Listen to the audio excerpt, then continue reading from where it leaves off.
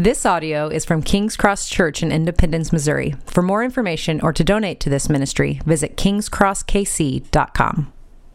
Our scripture reading this morning is Romans 12, 3 through 8.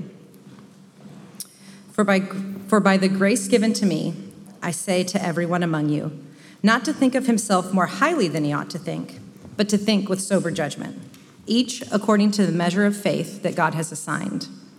For as in one body, we have many members, and the members do not all have the same function. So we, though many, are one body in Christ, and individually members of one another. Having gifts that differ according to the grace given to us, let us use them. If prophecy, in proportion to faith. If service, in our serving. The one who teaches in his teaching. The one who exhorts in his exhortation. The one who contributes in generosity. And the one who leads with zeal, the one who does acts of mercy with cheerfulness. This is the word of the Lord. Well, good morning. My name is Will Turner. I'm one of the pastors here at King's Cross, and I got to admit, I'm pretty pumped about this sermon today. It's a lot of fun. It's a good text. But before I do that, I need to talk a little bit. I want to talk about a metaphor that I think is helpful, because when we get into the body of Christ stuff, we can kind of get lost in, we get lost in the metaphor enough that we're like, okay, like the hand, the foot. So I want to help us out a little bit, because I know all of us in the room, and if you're not, you will be in a few minutes, are Chiefs fans. Yes. Okay.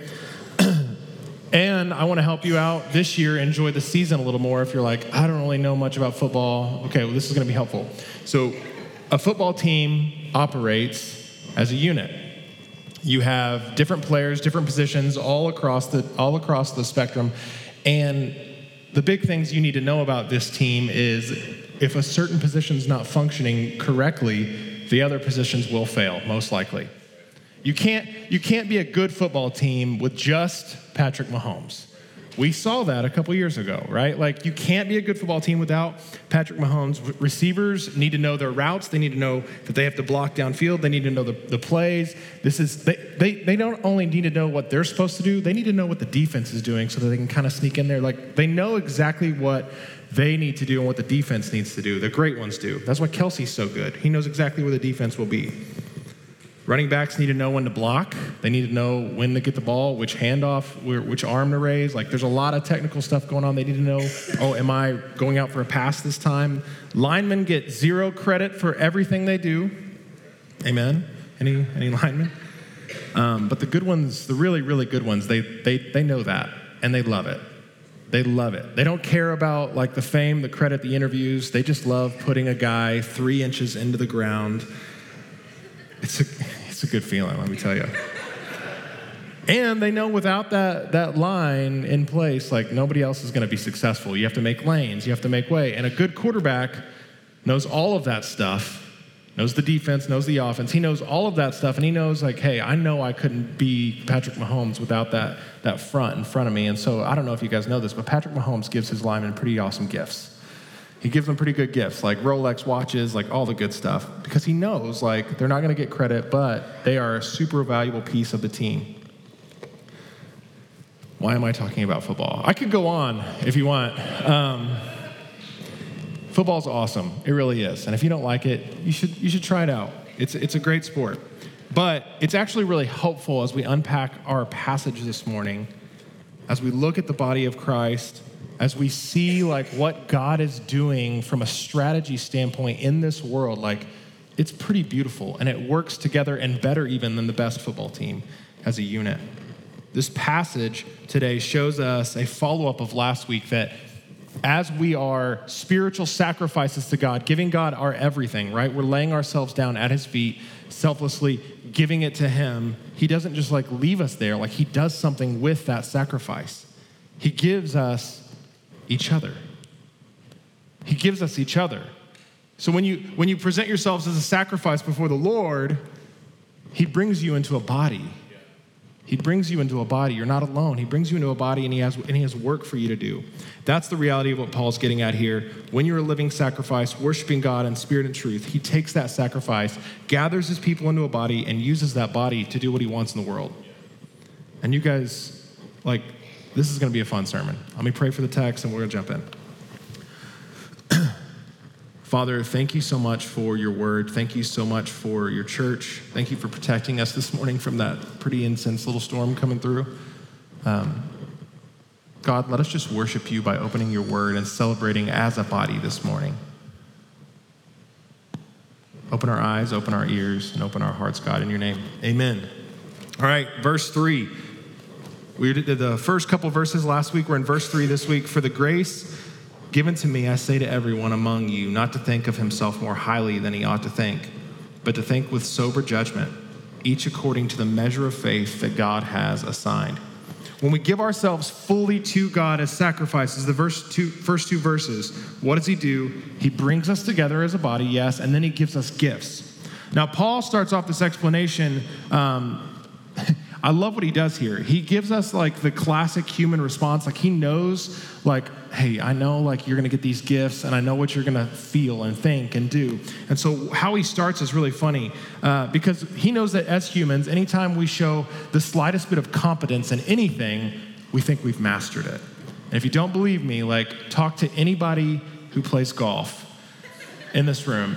Orion just had a golf lesson, and I guarantee if you go to Orion, he's going to be like, I'm way better now. I've mastered it. I hit one ball good, and I think I'll never mess up again. And sure enough, 2 seconds later, I am losing everything in my bag. It is a mess. Okay, golf is a great example that the moment we demonstrate competency or any sort of skill, we're like, I've mastered it. I figured it out. Paul gets that too, and so he starts off in a really peculiar way. He's reminding us here that it's God who made us the way we are. God gets the credit. God is giving us gifts. God is saving us. There aren't different levels of value in the body of Christ. This is what he's starting off with. There aren't different values assigned to gifts. Paul unpacks this more in the next few verses, but he starts off with humility reminders. Humility reminders. And he tells us, I had a professor, this is just coming to me. I had a professor in college who would look at us and he would say, humility is the unclaimable trait because the moment you think you have it, you've lost it. And that's what Paul's saying here. He's like, listen, you're going to be gifted. The moment you become a believer in Jesus, he's going to give you these gifts. You have to be humble.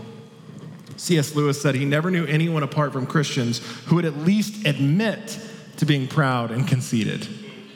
At least admit it. Everyone is. They would at least admit it. Essentially, apart from Christ, we're not going to be humble. We can't. Paul has us on the lookout for pride here. Keller says we must know who we are, accept what we're not, what we cannot do, what we can do. And here's why. I love this. So that we can be open to relying on other people. You are never going to be a functional member of the body of Christ until you come to the conclusion that you cannot do everything in the body of Christ. You can't. The moment you believe that you can take on everything, you've got pride. Or there's kind of the two extremes in our culture. You have that extreme where it's I can do everything, I can do everything, I can do everything. Or the other extreme is I'm not going to do anything because I'm just going to rely on this person in ministry to do it. And that's why, to be honest, you see across the country pastors burning out every day. Quitting every day because either they think they can do it all or their congregation's you have to do it all. We don't want to fall into that. The moment we think we can do it all or not contribute in the body of Christ, we've missed it. Paul's telling us to be humble and think differently about yourself by the measure of faith you've been given. Now, this is a confusing part of the passage. The measure of faith you've been given. A lot of scholars, there's disagreement here. It's do we have different levels of faith? I have a certain level and you're a certain level. I don't want us to get caught up into that conversation this morning because it's confusing and honestly, it's not even what we need. There's another translation. If you look at the word here, measure, metron in the Greek, it's where we get the word meter. To the reader at that time, it would have been known not as a amount, but a standard of measurement. In other words, as one writer paraphrases, all you have been given is your saving faith in the risen Christ. Therefore, you are all the same status before God. What is that measure of faith that you're comparing yourself to? It's the cross. The cross is gone. Oh man, that one. Just noticed it.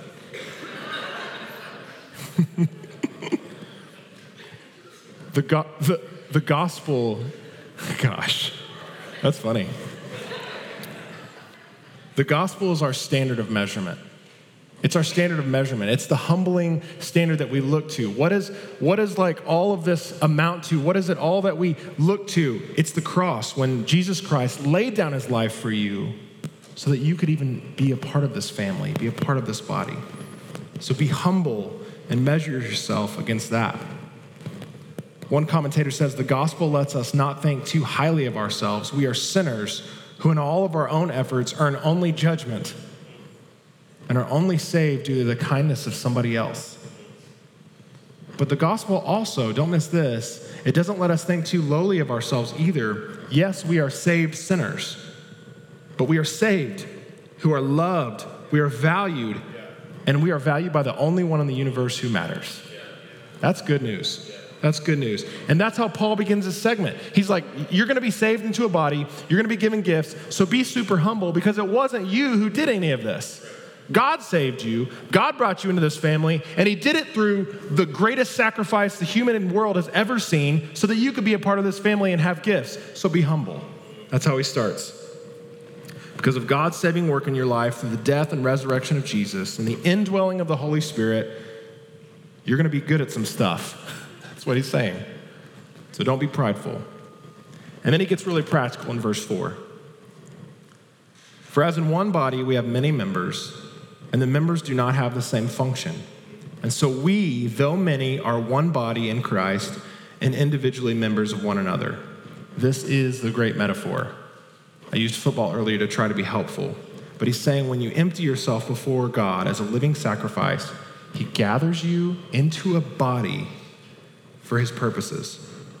So this is important for you to know as a believer. We in our Christian faith, we really emphasize the relationship that we have with Jesus. It is a interpersonal relationship with Jesus, but that does not mean that our faith is individualistic. It's not individualistic, it's corporate. We have a corporate faith. We're brought into a corporate body, even though we have a personal relationship with Jesus. So it's easy to get that mixed up. We are made literally for one another. We are made differently than one another. Isn't it amazing? Just think about this for a second. That God didn't make us all clones of one another. He didn't make us clones of one another. Not only do we not look alike, but there is no one in this room like you or like me. We love this. We celebrate this in Kansas City. We love that there are different kinds of trees. Not all trees look alike. Not all animals look alike. You like the trees because you like the different kinds of wood, so you can smoke different kinds of meat with different kinds of wood, right? I was talking to you yesterday about Texas brisket and the mesquite tree, and I was like, oh, I need it. We love the diversity in nature. Praise God, yeah. He did not make us all the same. He made us different from one another. We are also made to serve, to encourage, to bless one another and the world around us. There's no clones in the body of Christ. Each of us has been given unique gifts. And I want to be like really specific here so we don't miss this, because it'd be easy to just fly over this and be like, okay, we're all different. We're part of a body. Yes, we're different parts. But like, think about this for a second. Zoom out, increase your imagination that God, before the foundations of the world existed, he was like, I'm going to create a people for me in Independence, Missouri. It's going to have like, eventually get named King's Cross Church after several tries. Right? It's going to be King's Cross Church, and he's going to save a particular people in this place for his purposes. And that was before the foundations of the world were laid. If that doesn't increase your awe of God, I don't know what does. Like, he knew you would be sitting in this seat today to serve him and serve one another. That's insane. Verse 6, having gifts that differ according to the grace given to us, let us use them. If you're a Bible underliner, circler, whatever, mark it up. Having gifts that differ according to the grace given to us, let us use them. If prophecy in proportion to our faith, if service in our serving, the one who teaches, in his teaching, the one who exhorts in his exhortation, the one who contributes in generosity, the one who leads with zeal, the one who does acts of mercy with cheerfulness. Listen, this is not an exhaustive list of gifts, and to be frank, like we could spend an entire sermon series in these gifts because we have multiple lists throughout the Bible, and maybe we will. Orion's going on sabbatical, and he can't tell us what to do anymore, and we might just change the sermon series. Spiritual gifts this summer. It's not an exhaustive list, but he's generalizing to make a point. There's far more gifts, even if you look at 1 Corinthians or Ephesians, when he's making similar references to the body of Christ. Scholars, though, do categorize all of these gifts into three places, and this is just to help you. There are verbal gifts, prophecy, teaching, exhortation, okay? You have leading gifts, you have administration, wisdom, etc., and then you have serving gifts, mercy, hospitality, healing. And then there's even more subcategories of those. We can get into those on another sermon maybe this summer. But here's what you need to pull from these last three verses it's crucial to you. If you are a follower of Christ and the Spirit of God dwells within you, you have been given gifts by the Holy Spirit. You absolutely have been given gifts by the Holy Spirit. All of those gifts are equal in value before the Lord and to this body. All of them. This is why in Corinthians, Paul illustrates this point when he says, hey, like one body part can't say to another body part, I don't need you. We can't do that. A foot doesn't like look up to the rest of the body and say, hey, body, I don't need you, because a foot can't move without the leg. My hands can't operate without the arms. My mouth can't operate without the tongue. Like we have different parts to our body. Our body is different in the way that it's made so that it functions together. And here's a really cool, if you want to keep the metaphor going, what happens, for instance, if your eyes go out? What happens if your eyes go out? Even for a little while, your ears pick up the slack. The body works together in such a way that when one part fails, the other parts get stronger to support the part that's down. That's how we're supposed to function in the body of Christ. If one of us is hurting and lost hope, like the body of Christ rises up to hope for that person. We're made for one another. We're not made to do this Christian life alone. We're made in community, gathered by God for his purposes, to care for one another, to encourage, to lift one another up. I want to give you just 4 things as we leave. 4 things today. 1, humility is the unclaimable trait. Don't forget, you're going to be given gifts. Be humble. Verse 1, know your gifts. Here's how you can do that. I don't have a spiritual gift assessment that we're going to send out. There's not a great one out there. I've tried a billion of them. They all fall short. They all fall short. Here's how you can do this. Humble self-examination. Verse 3, he says to think of yourself with what? Sober judgment. Be aware of who you are. Think of the way that you were wired. Be honest about that, the way that God has made you. Look to your heart. Like, what do you enjoy doing? What do you actually enjoy doing? Think about the way God's made you. What do you enjoy to do? What ministry seems satisfying to you? What area of life? And I'm not talking about just in the church. Like what ministry in life sounds satisfying to you? What are you called to do in life that is life-giving to you? Look at the needs of the world around you, of the church. Oh, this church is super unorganized. I need to I actually have administration gifts. I can step in and help there. Oh, this area seems to be really hurting. Let me just jump in and serve there because I can actually bring my gifts to the table. What are the needs around you? So what do you enjoy doing? What seems satisfying to you? What needs are there around you? What are you actually good at? And this is something we need to spend time on because if you think you're gifted in administration and you've got a whole community of people, I don't think you are. We have to be humble enough to know what we're actually good at. Because it's not like a skill thing. God has given you gifts. Let's figure out what those are and let's plug and play. We got to do that. We can't be walking around thinking all I want to do is this. If I was a terrible preacher and you guys didn't tell me, I would be upset with you. I'm nervous. But we have to do that for one another. That's what a family does. That's what the body of Christ does. We help each other, equip each other, sharpen one another. Humility first. So that's the first thing. Know your gifts. 2, get experience. Paul in verse 6 says that if someone has a gift, let them use it. He doesn't say like sit on it. He doesn't say like just think about it or meditate on it. He's like get out there and use it. If the Spirit doesn't award gifts after you serve. The moment you became a believer, he's given you these gifts and he wants you to use them. Use these gifts. Don't stand on the sidelines. Number 3, study the list in Scripture. God gave us these lists so that it would be helpful to us. Are they exhaustive? I don't know. I don't think anybody knows. We can guess. But he gave us these lists so that we in our human minds could have capacity to say like, oh, that's me. I think that I'm in this category. I can do this. It helps give us categories. The Bible is a really, really great tool.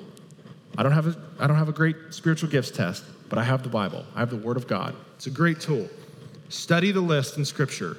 Pray over them. Let the Spirit help you discern what your gifts are and how you can use them. And fourth and finally, use your gifts. Keller says, part of living as a sacrifice to God is giving over our abilities and gifts to him to be used in his service. So like when Trevor last week was talking about living sacrifices, it means like, hey, it may mean you want to be something else. You want a different role. Sometimes linemen dream about being a quarterback. They do. But at the end of the day, like they know that they're not going to be the quarterback. Nope, they know they can't throw the ball 60 yards down the field or run 40 under 5 seconds. Like those are things that they know they're probably not going to be able to do. Well, anymore. We're getting faster linemen every year. The point is like it's understandable to want to do other things in the body of Christ, to desire other gifts, and that's not bad in and of itself. But if you get hung up on that and you are not developing and cultivating the gifts that God has given you, you are missing out on some really amazing stuff that he has planned for you. Really amazing stuff. Like this body of Christ functions when you are functioning at your healthiest in the body of Christ. Like we need you. Hey, and this is what we talk about a lot when we talk about like church attendance. Like we're not like attendance Nazis or whatever. It's like, oh, you missed, like you're in trouble. Like that's not what we do. Here's why we get upset about it. This is why we covenant to each other in membership about it, is because when you're gone, I'm missing out on your gifts. Yeah. I'm missing out on your gifts, and I'm jealous for those gifts. I need you. I need your gifts of mercy. I need your gifts of hospitality. I need those things. We all do. So that's why we talk about it. That's why we covenant together to be here in this room. It's not because like we want to like create some sort of attendance structure that matters. Like it's because you have gifts that the body needs. God has made us for one another. He's made us to go on mission in his city. The body will never function if we overemphasize gifts or underemphasize gifts. We have to like recognize that we're all part of this family. We all have different roles. We all have value, and we need to serve together. We have to have the energy to serve together. I want to leave us with this. I love this. One author says that you need to be in the local church to be edified by the gifts of the others. You need to be in the local church because others need to be edified by your gifts.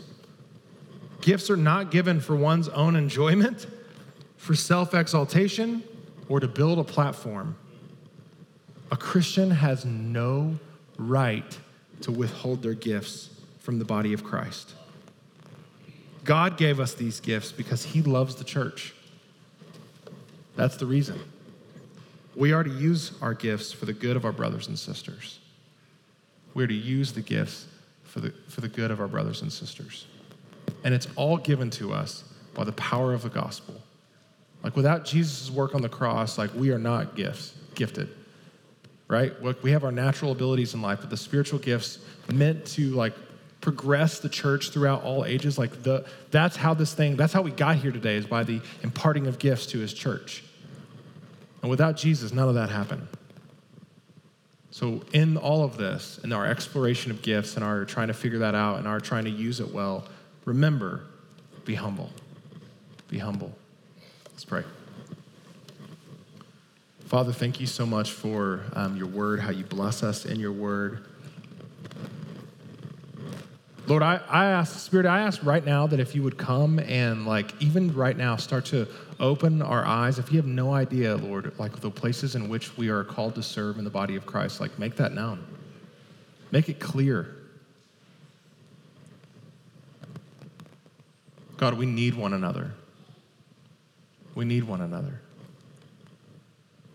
So if we are slothful, Lord, increase our energy to serve.